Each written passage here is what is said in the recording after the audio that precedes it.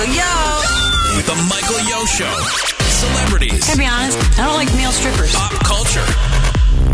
And comedy. That's what I'm trying to do, is streamline this whole thing into a cult. Plus, 10 things you should know with Yo. The Michael Yo Show starts now. Now.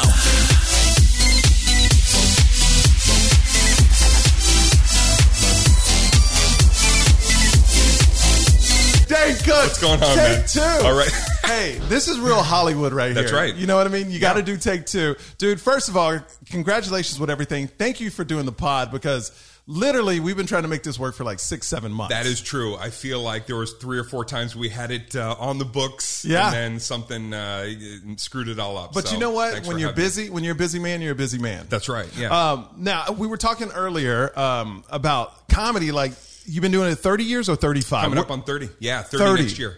What do you like about comedy today compared to when you started back in the day? Wow, I think that, you know what's everlasting in comedy is it's still an escape from all the minutia and craziness that's happening in the outside world. I feel like this is going to make it sound a little very dramatic, but it's kind of the last bastion in terms of you can go and listen to a comic share his ideas and thoughts with no impeding from anybody, you know, no editors, no standards of practice. It's still that same kind of direct sharing of concepts with a crowd. That's more exciting now than ever, and I think it's more needed now. Don't you believe in? I've learned this. I've had a short career, 9 years. I'm getting into it, and it's starting to go. But what I love about the stage, and I want to get your take, it has no prejudice. It's politics to get on stage, but once you're on stage, Right. if you're funny, you're fucking funny. Right. And the prejudice is created when you put yourself maybe in a situation where that's not your lane. And I think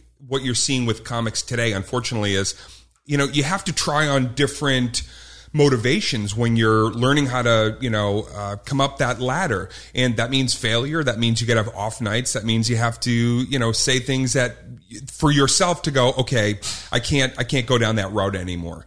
And so seeing comics have that exposed too early, I think, is the one caveat of like the social media age. You got to give time to grow in that medium. Now, you're a comic that when you hit the stage, people expect a certain level. How tough is it for you to work out new material, knowing, you know, you do the Laugh Factory, Comedy Store, improv, but it's unlike a comic like me where they're getting to know me as a comic, where Right. you're legendary in the game. You've been there. So how do you work out new material when they say you got 15 minutes? When you walk into a room and you have that, and you know that like people already have a preconceived notion of like whether they're a fan or not, you can hear it. If you do like a pop in and they say your name, somebody said the other night, we got a special guest. We're going to bring him up on stage now, and Dane Cook, and you hear some people go like, oh, like they're excited, and then you hear some people's like hands hit the table. Oh, he's our special guest. And my line then is I usually get up and I'll say like, yeah, I know, I thought it was Dave Chappelle too. And you'll get that mix. Some people go, oh no, we love that it's you. And some people, you know, so it's good because you want to try new stuff in front of crowds that have no opinion. But at the same time, it's always great to have fans there that are like, okay, we already kind of dig your vibe and you speak to us. So you have no fear trying out new material, no matter what the crowd is, even if you're in front of like a paying audience of 3,000, 4,000. When I'm doing a headlining set somewhere, I come in with the material that I know is polished and ready to, you know, give my fans who paid their hard-earned buck, you know, the night of their life. When I'm working out and like, you know, on any given night, where it's like the gym, you know, or in the lab, I think Ian Edwards says, you got to go to the lab and work it out. That is not a night where you're obligated to do anything beyond create and explore. So some nights that goes great and you're off the cuff and you're like, man, I'm just rolling and I'm getting laughs organically first time out. And then there's some nights where it's a little unsettling, but you know that like, oh, I got to get through this spot to maybe find where the goods are in this piece of material. Do you still feel the pains of a bad set? Right? Do you still feel the pains of a bad set lingering until you go on the next time? Or have you, in 30 years, you're like, you know how to brush it off? I know how to brush it off. Really? I mean, I know how to toil and kind of still reflect on it without the part where I would beat myself up. In fact, I remember for so many years, everybody has their stresses and the way they kind of process when they have a bad set. I remember when I would have like a night where I felt like I was just terrible. I'd go home, I'd be laying in bed, and my foot would just be shaking back and forth, even as I was falling asleep, and I was replaying the set. What could I have done better? What could I have done better? Where did I screw up? How did I? And so I'm past those years of like ruminating, but I still love trying to figure out why something's not, flying, why it's not working. Why do you love comedy so much? I think it's just to be able to express myself, to be able to get up on stage and create something that's real, something that's happening right now in the room. You don't get that in a lot of forms of entertainment. There's a lot of rehearsal, or there's a lot of moving parts, and you're just kind of a one cog. Stand-up is you alone.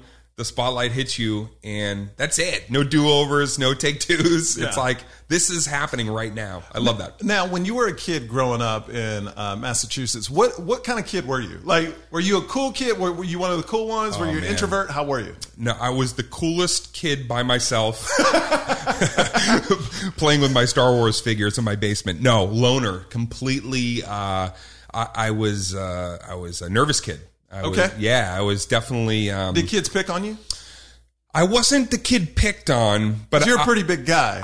I wasn't at that time, and I felt even smaller. If you feel, like you're at the helm, then you kind of grow a little. Robin Williams used to do that. He'd come into the club. He was very kind of like...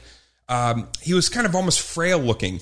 And then I'd watch him go on stage, and he would be like the genie in Aladdin. Suddenly...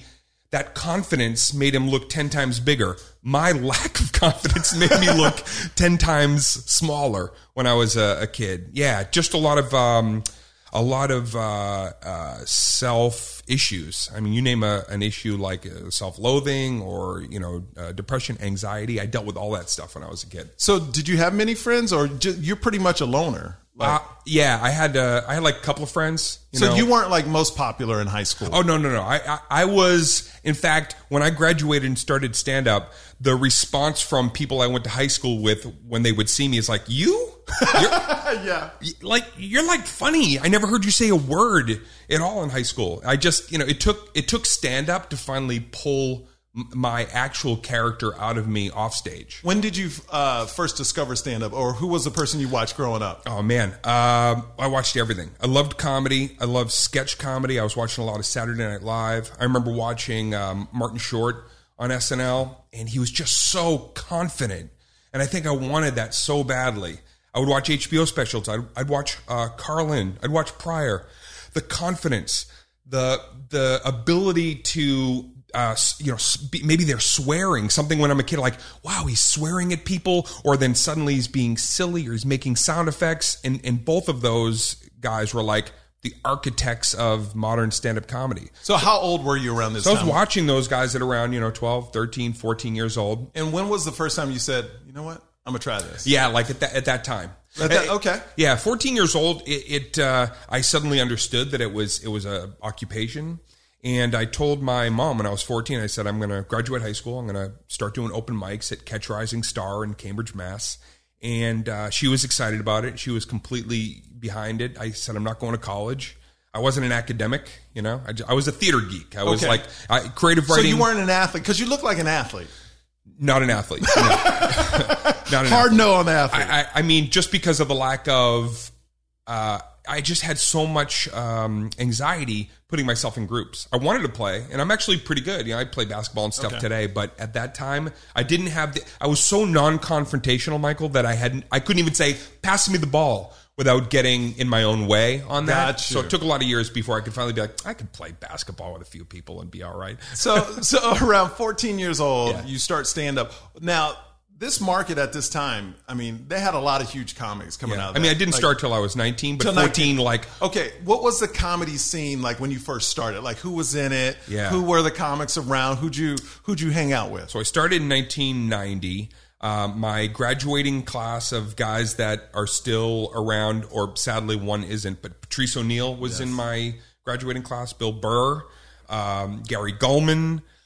There was guys that were a step ahead. We had, Louis C.K. was like just leaving town and starting to go and, get his feet wet in other places. So we had a great class in Boston, 1990. But the people that we were watching, the men and women that were performing there, were like master craftsmen because they've been doing it for so long in Boston. So on any given night, you were going up against like guys that were just, killing crowds. You had to step up and do something. One of the comics out there I love is Bob Marley. Bob Marley. Yeah. Bob was in our graduating class too.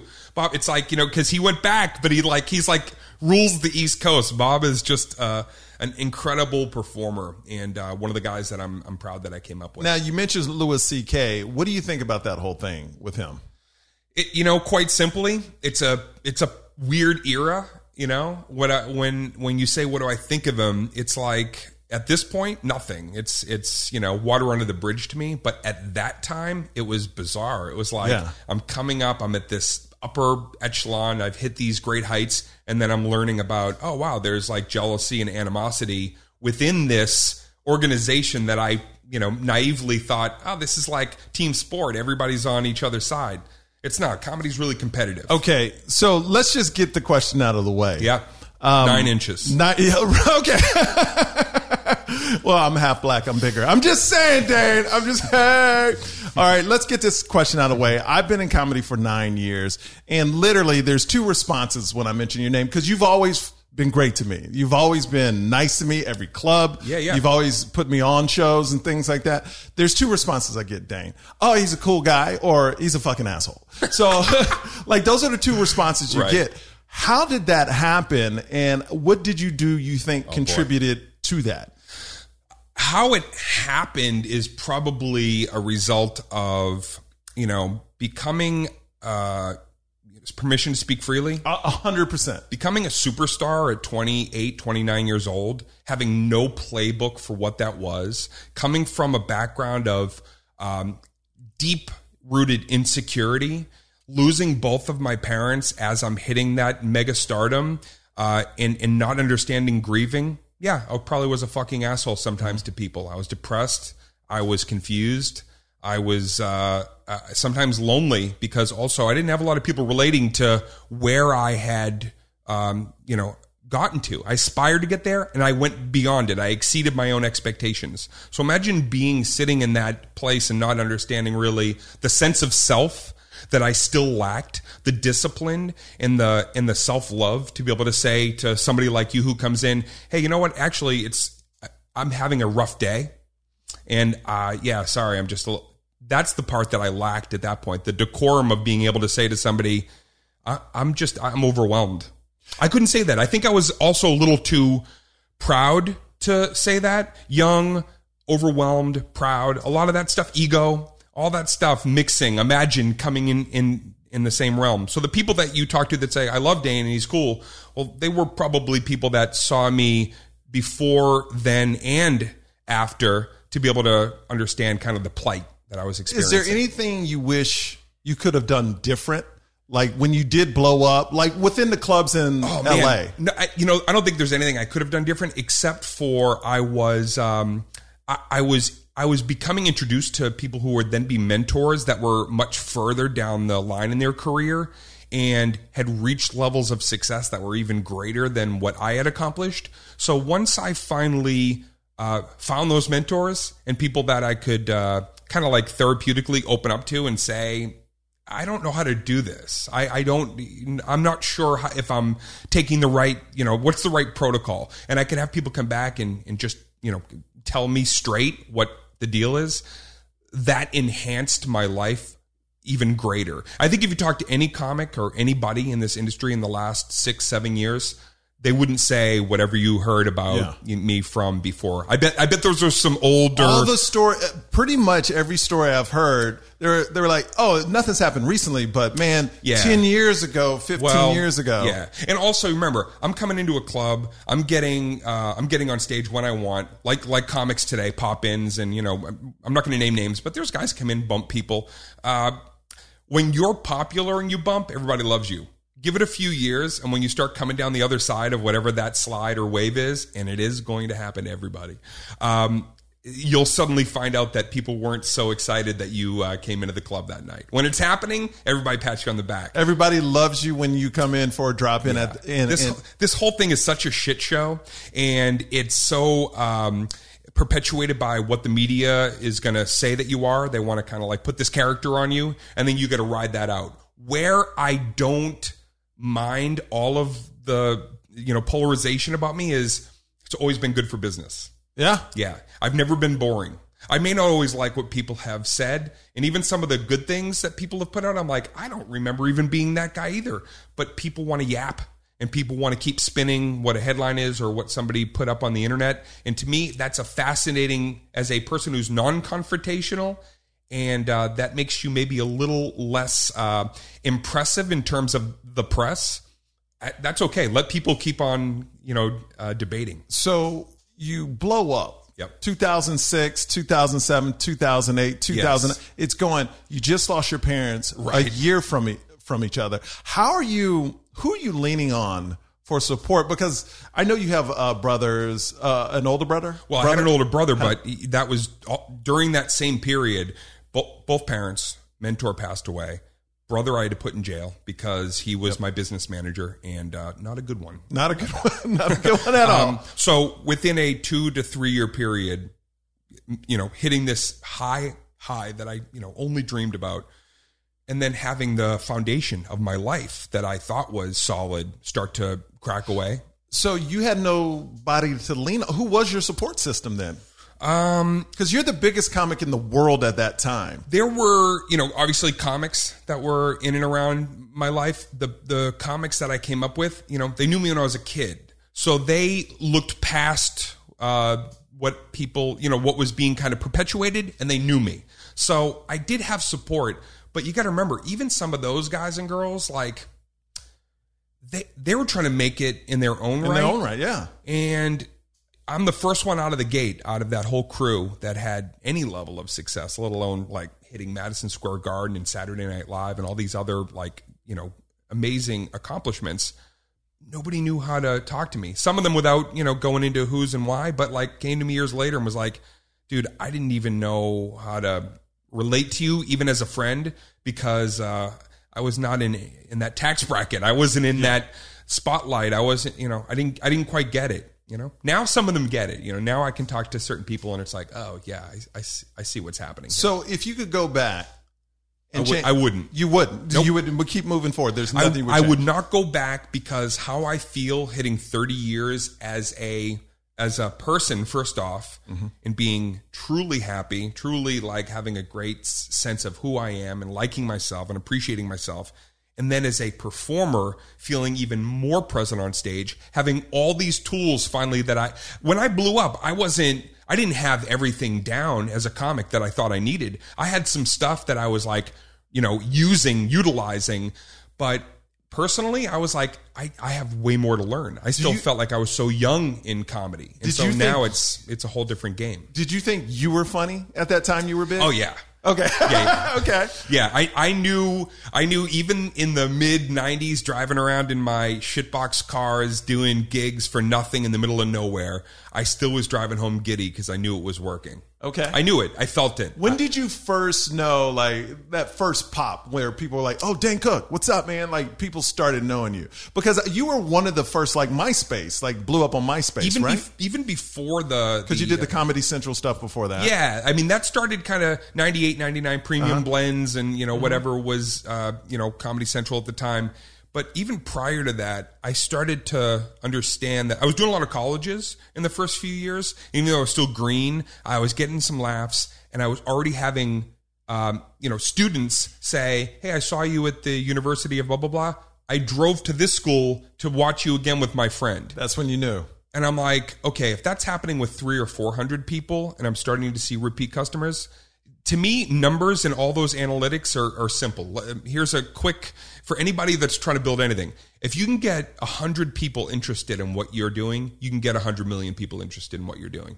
Wow. Absolutely. Okay. If you can get anybody interested and you have those numbers, you can absolutely turn that into something greater. Why do you think your business model worked? Like, what is the one thing that helped it take off? Because there's so many people that are funny. You know this. There's so many people that are funny. Was it the MySpace? Was it the Comedy Central? What was the one thing? If you had to pinpoint one thing that helped you just launch, what would that be? I think that The slow buildup of all the years of touring. You know, what's that saying? Like, it becomes 20 years to become an overnight sensation. Yeah, 100%. So all those years of touring, and then you hit like 2001, 2, 3. Now I'm utilizing like digital as well to communicate with fans. And then I'm putting out a couple albums, and they're, getting, decent kind of out of my trunk, great reviews. I'm selling them for, cash on hand right there. Yeah.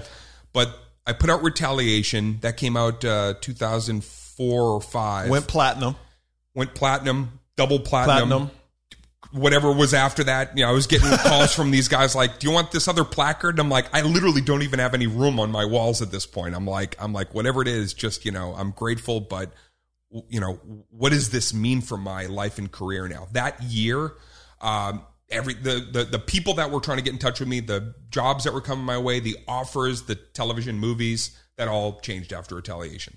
Wow. Okay. So that was kind of my gateway moment into the next level. So you moved into movies, and then you had a couple TV pilots that didn't go. Were you surprised? Because you're the biggest comic in the world. You're like, the TV pilots are going to go. I didn't think the TV pilots would go. Did you not think they were good?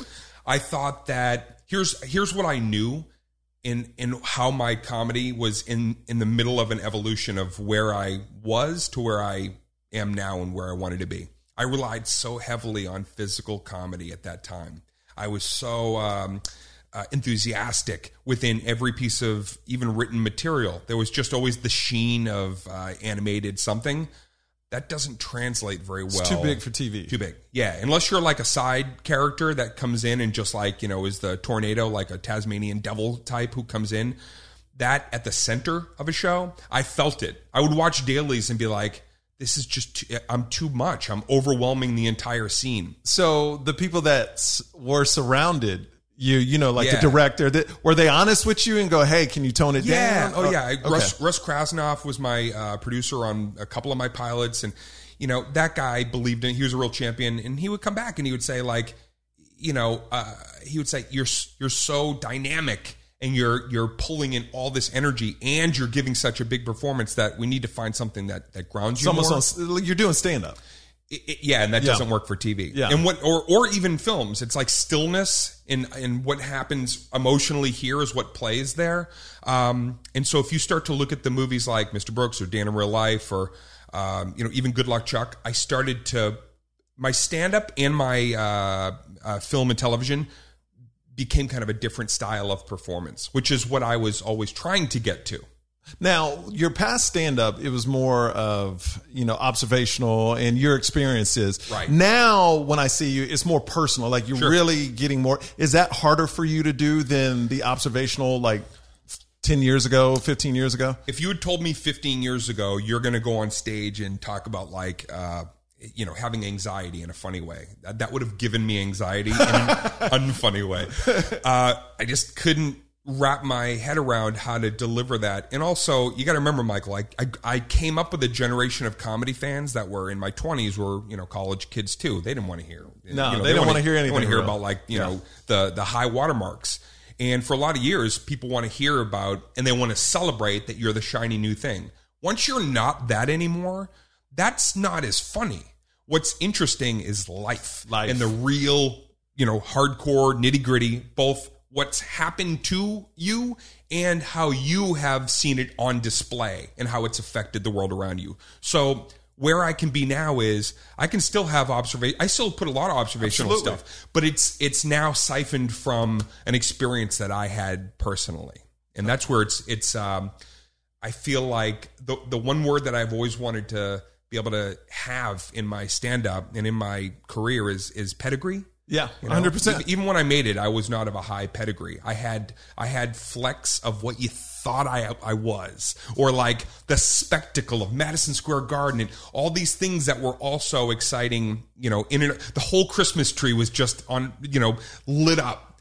I wanted to be just that one performer at any size venue who could share something and have you laughing your ass off, but at the same time, like, wow, like a holy shit moment. I can't believe he's sharing that. So, well, the best piece of advice I ever got is from a good friend, Joe Coy. He said, people outgrow jokes, but they don't outgrow you. That's right. So if they love you, they're going to love you. That's right. Yeah. And that's something that, everybody should hold on to and remember. I mean, everything's got its shelf life. Yeah. But as Patrice O'Neal said, I've said it a lot of times. He gave me the greatest advice. He said, "You can't fuck with the truth. When you're the truth, that is timeless." And so when people say to me now, I'm still watching Retaliation or Vicious Circle, I'm fortunate. A lot of that material has stood the test of time. I don't know if my bootcut jeans have, or my blown back feathered hair, or whatever was happening. Those things don't age as well. But the material, I'm really proud of a lot of it. Even more than when I was in the middle of that storm and doing it. I actually look back really, with a lot of affection of a lot of that early material. Craziest fan story.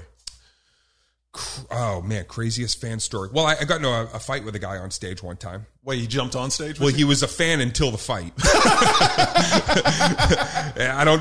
Do you remember where this was? Yeah, this was very early college gigs when it was starting to go from like a couple thousand to then it was, turning into I remember thousands. Yeah, I showed up at a college one time. They were like freaking out. They're like, we had you in the 1,200 seat theater, but we had to move it to the field house because we got 4,000 people and we thought it was going to be 900 people. And you're going, I should have charged more. I really should have charged. I don't think I charged it. Those were those like, if you went to the school, you got in free. But a guy came in, might have been at Quinnipiac. He was pretty hammered. And I just laid into him. And then next thing you know, he was running toward the stage. I thought he was just like running to, run up and point and threaten me like a wrestler would run up and be like, "You're going to go down, brother." No, he kept running. And then he jumped up on the stage, and I'm sure somebody has a video of this somewhere, and we're literally like tussling. Security is not helping me. They had 2 security guys that were hired to be a part of it. And I remember after I came off stage and I'm like got blood coming out of my ear and this kid's all messed up. And the security guy goes, "We thought it was part of the show. We thought it was rehearsed and planned." I'm like, "Yeah, I'm not a stunt choreographer, dude." Ugh. That's so terrible. That was one of the wildest ones that I can share with you here. No girl sneaking into the hotels or anything like that? If I didn't have a girlfriend that I love and adore, then I would probably tell all the salacious details. Okay, so my wife is 12 years younger than me. Your girlfriend is how much younger than you? She's 20 and I'm 47. Now, how do y'all relate? Well, she's the old woman in the relationship. She's the one who like is in bed by 9 o'clock, and I've got endless energy, and I'm still like writing at 2 a.m. But she's the best. She's the greatest. I've never met anybody like her. And the age difference is like people like to josh with us about it, and it's like I'm a comic. I can take whatever But if you knew her and if you had the chance to see us together, absolutely, which maybe you've seen us together at the club, it just makes sense. Do you feel like are you at the point in your life where it's such a Hollywood thing too, right? Isn't it? I feel like it's like I'm just in this long. Pete Davidson named this long list of all these guys with younger girlfriends, but no, I love her. You're 47 now? Yeah. 47. Do you see yourself being a father, being married? Do you Absolutely. want kids? Oh, okay. Yeah. And, we've talked about all that kind of stuff, and it's, without getting, speaking on her behalf, it's like, we're on the same track. Okay, so you're on tour right now. You got a bunch of dates in September. Verona, New York, Niagara Falls, New York, Bethlehem, PA, Baltimore, MD, Radio City Music Hall, September 14th, New York, Louisville, Kentucky, also Nashville, Tennessee. Do you still love touring? Do you still, because it could take a toll on you too. Yeah, it's definitely, it's a lot of work. It's also harder once I've got a business out here and, producing and directing and writing other projects. I've always got plates spinning, and that makes it harder to leave. But there's also something about the discipline of touring that I love. It really just keeps you on such a hardcore schedule. The shows are amazing. They've been amazing. The Tell It Like It Is tour is one of my most successful tours that I've done in the last 10 or 12 years. And so it all just feels like it's working. And then Radio City, never done it before. I mean, come on, that's amazing. I used to walk by that place, heading to crazy gigs in New York City and saying like, man, I'd love to come back here someday. And when you were on that the top pinnacle. Yeah. And then you go down a little bit. I did? You know, everybody goes down. Yes, I have not Dane. heard this. Yeah. No, but I'm saying everybody has their ups and downs in their career. Sure. Did people, the question More is, downs than ups, more normally. more downs than ups. Yes. But you got to experience that high. Yes. You, Yeah. And you still, compared to 99.9999% of comedy, you're still on a high. The highs are great. You know, there's a lot of rewards that come with that. The lows are funnier. Yes. There's way more comedy in the lows. But how did people change around you? Was it tough for you to adjust? That's a great question. And you know what, Michael? The thing about that is, here's the one, when you say, would I change anything? The great part about being such a guy with, I didn't have like a posse. I didn't have somebody who always kind of traveled solo, is when it all went to that level or this level or over here, it's like, I've always maintained a certain level of sanity because I didn't have a rotating door of like hangers-ons around me. Yes, men. The same people are really in my life. I have great friends out of the business. A lot of them aren't even in show business. And so when I get off stage, I just feel like a regular guy, you know? I still observe and report for stand-up, but it's nice to have people around me that are like, they don't need or want anything from me and I them. So it just makes it like, you know, regular, everyday, boring stuff. So where's your stand-up right now? If you had to describe your stand-up right now, Yeah. if I'm going to see Dane Cook, I haven't seen you in 10 years. What are they going to get different now than they did before? I will tell you, I always think it's great to, you know, when you're hearing a review from the person creating it, it's like, okay, they're going to say it's great. And I'm at the fans, I do meet and greets every night. My fans are no bullshit. They've had a direct line to me from MySpace all the way up. So they're used to saying to me, what the fuck was that? Yeah. They're used to saying to me, why did you do that movie? They're used to saying to me, that was my favorite thing I've ever seen you do. So on any given night, I do a meet and greet. I meet about 100 people, and they come up and they go, man, I was at Vicious Circle, or I was at this show, or this is my 8th show, this is my 10th show. This is my favorite show. You exceeded my expectations. Do you think because it's more personal? I just think... And they're getting to know you rather than the character of Dane? I think that for a lot of years when I made it, I was still dragging a lot of this stuff from when I was a kid. Yeah. I was still trying to like run away from or not be that scared kid anymore. And then when things kind of settled down and that first wave broke, it was like I was just thinking about the future constantly. What's next? What's next? What's next? And then in the last bunch of years, it's like I'm present. And to be on stage and not racing towards something or running away from something, you're going to see the best show you've ever seen me do. Best material, my storytelling, everything is just on point. No LPMs lost, no laughs per minute lost. You're coming out, you're paying your hard-earned buck, you're going to see your favorite show that you've seen me do. And I know that just from what people are telling me this whole year. See, that's great. That's great. That's what I love about comedy is you can evolve. You know, they can know you, and it must be awesome to see people from 10 years, 15 years ago still coming out to support you, that longevity. So for anybody watching this that is, first of all, it's like, how can I create longevity, or what can I do to be a better comic? What advice would you give to them? Well, I think that it's imperative to stick to your guns in terms of when you're first starting out. I feel like when we're first starting, we have like a natural voice inside of us that's the reason we're there in the first place. And then a lot of noise starts to happen. A lot of people start telling you what you're doing wrong. A lot of people start telling you, if you want to work at this particular place, you got to be this kind of comic. If you want to get on TV, you got to have this kind of material.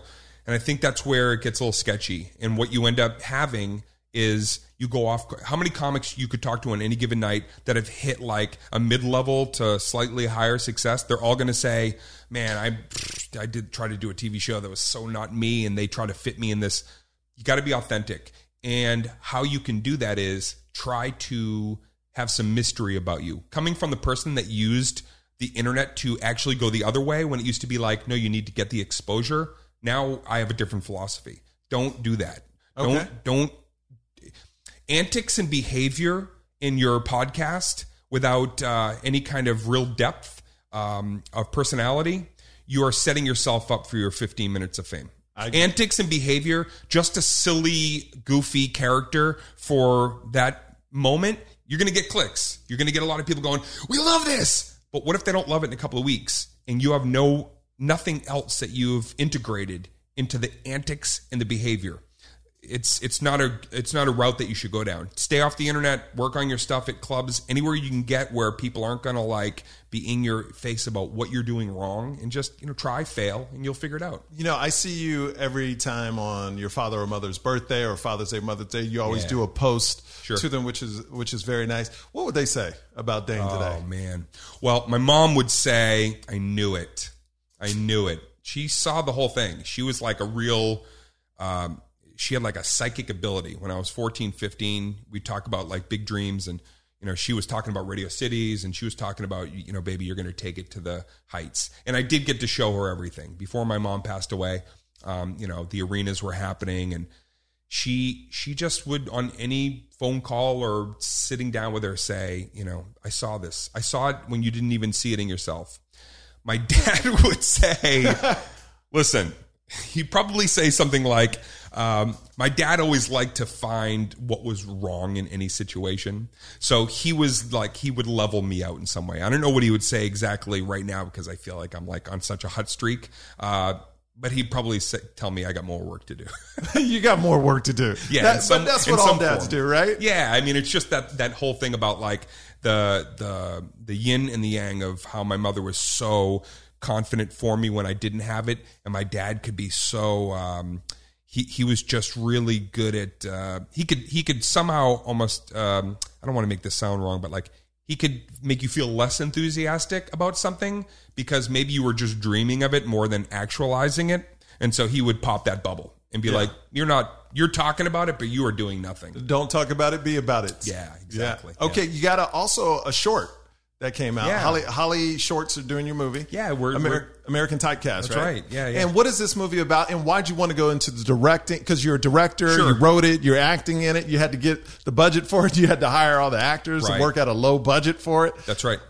Was this tougher than stand up for you to pull off? It is so different. It's such a collaborative effort when you're working with people on a film or a TV show. It's so not stand up. Stand up is like the solo act of what's in your mind and how you're going to translate that. When you're working on a film, especially like this, you've got so many expectations and you want to come through for everybody.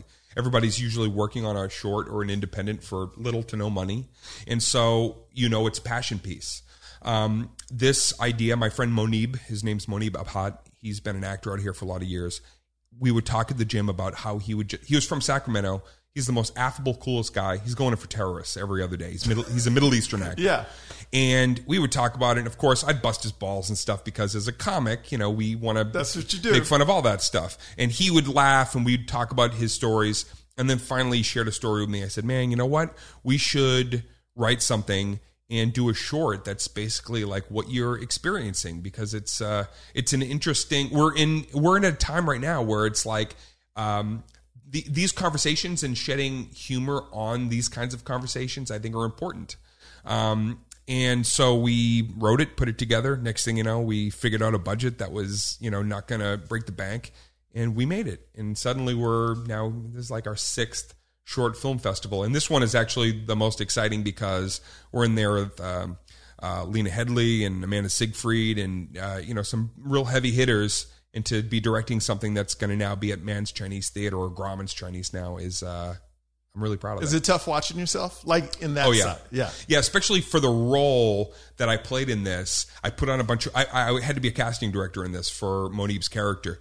And I was kind of in pretty good shape at that time. So I was like, I'm just going to like gain a bunch of weight and like let myself go a little. So I just looked like this kind of like everyday, dad bod guy. What I forgot was I'm 47 and losing that was not as simple as it used to be. That was a nice lesson in how to get into ketosis. Right. But very, very happy with the film. And now we're trying to parlay it into a series. So a series, we'll see. Yeah. Hopefully. Yeah. So what's the movie about though? What's the short about? Yeah, so it's a day in the life of a Middle Eastern actor, and we're kind of following him as he's going from audition to audition, playing bomber, every audition is a terrorist, right? terrorist. Yeah. In fact, my friend Monib, it's like his acting reel is like, this is me blowing up a helicopter on NCSI. This is me as the bomb guy in this Criminal Minds, blah blah blah. It's just all bad guy roles. So is it a comedy or is it dramedy? It's kind of a dramedy, okay. but I really feel like, without giving too much away, something happens in the third act of our short. It's about 16 minutes long that is going to give him a hero moment unlike anything he'd ever experienced playing these kinds of roles. And where can people see it? Can everybody go to this festival? So Holly Shorts is happening right now. We're hoping that we're going to do a few more festivals this year, and then it's either eventually going to end up as part of our series,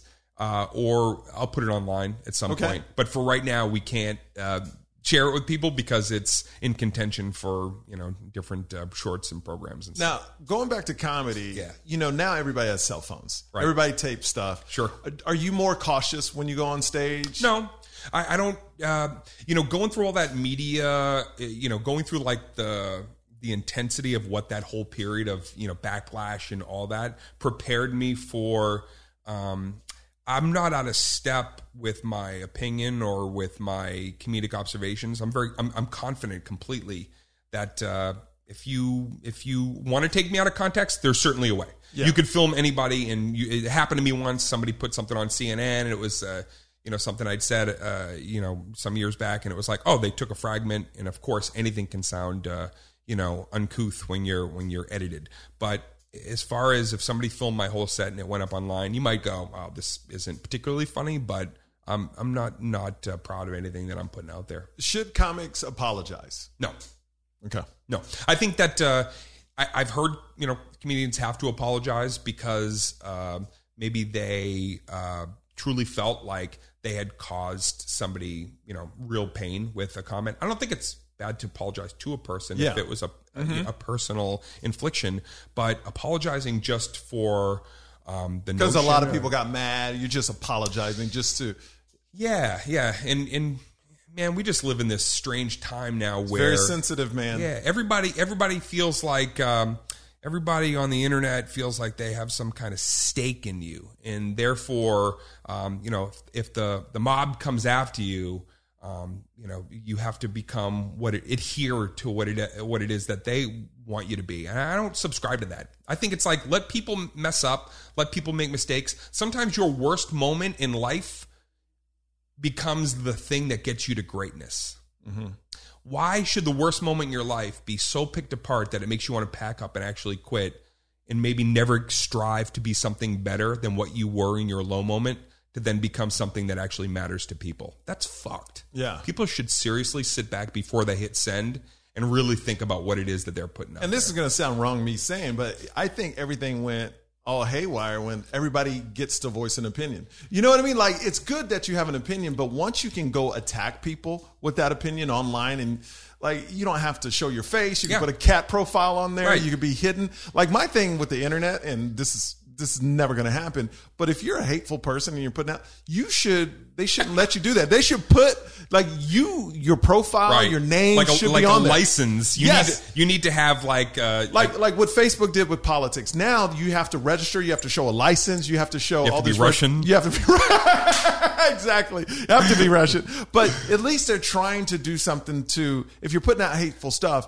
you have to show some type of ID or identification that you're doing. I think that's great, but I just want to be super clear. I don't think we're talking about, I think open forum debate is essential and when imperative. You can hide, though? When you can hide? I'm talking about specifically with comedy, specifically with entertainment and a person's story about said, being apologetic for art.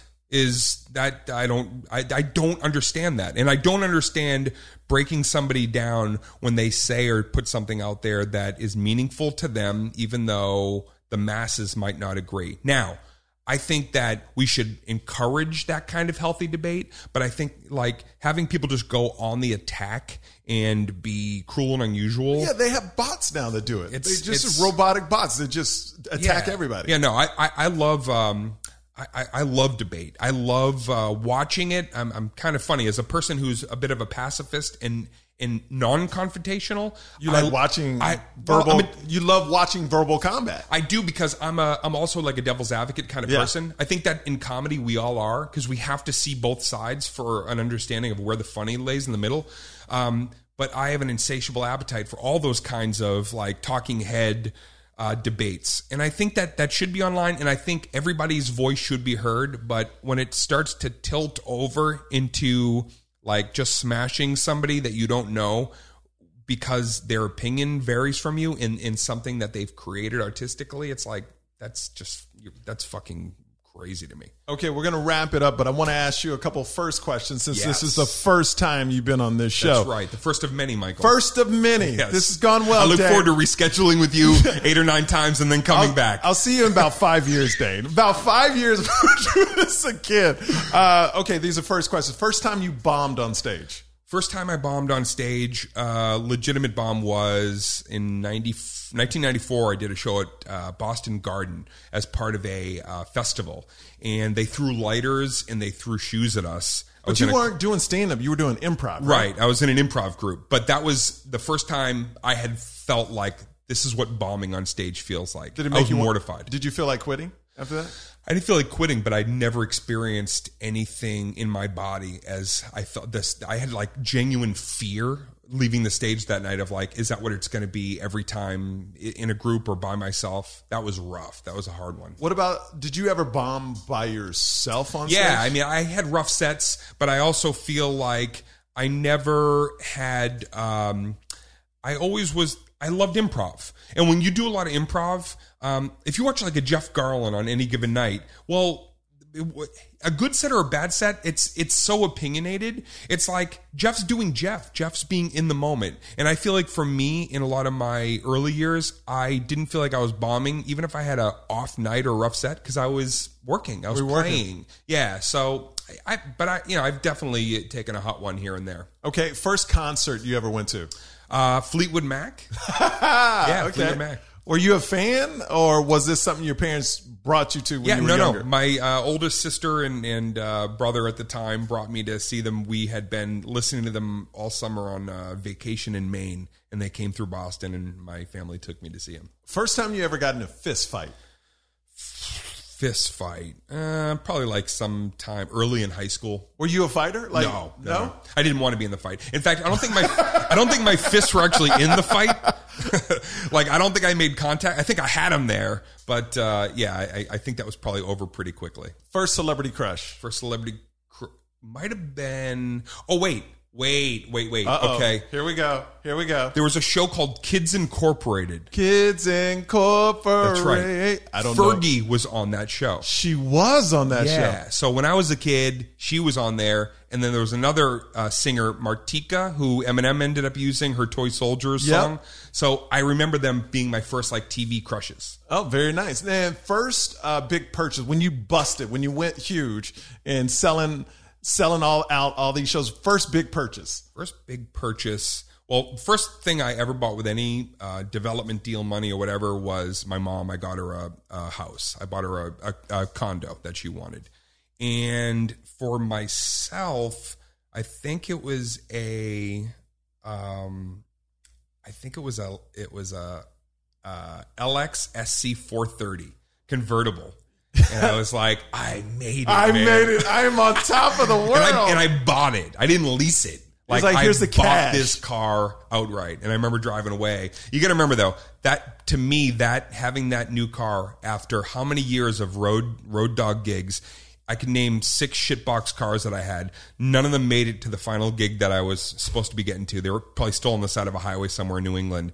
And I said, I'm going to buy myself a cool car someday when I finally make it. All right, so people can go to danecook.com for all the tour dates? We added some new tour dates. There's still maybe a couple of Radio City tickets available, but I'm hearing that's already sold out. Everything else... that show's still 2 months away, dude. Like a month and a half. Sold out like 6 months ago. 6 months ago, they were already talking about, should we add another one? And I said, I was going to do this tour, it's like one time through because I'm hitting so many different spots. Yeah. But I'll definitely do another one already. And people can look out for the short... Yeah, American Typecast. If you're in Hollywood, you could see it. And if not, then at some point, hopefully it'll just be online or on a TV show somewhere. All right. Well, Dane, thank you so much Michael, for stopping thanks. by. Dude, I'm glad we finally did it. Dude, Thank you. I appreciate it, man. This has been great. Yeah. For all you people watching, make sure you subscribe. Make sure you like it. Make sure you share it. Dane Cook, episode 3, Michael Yo Show. We're out.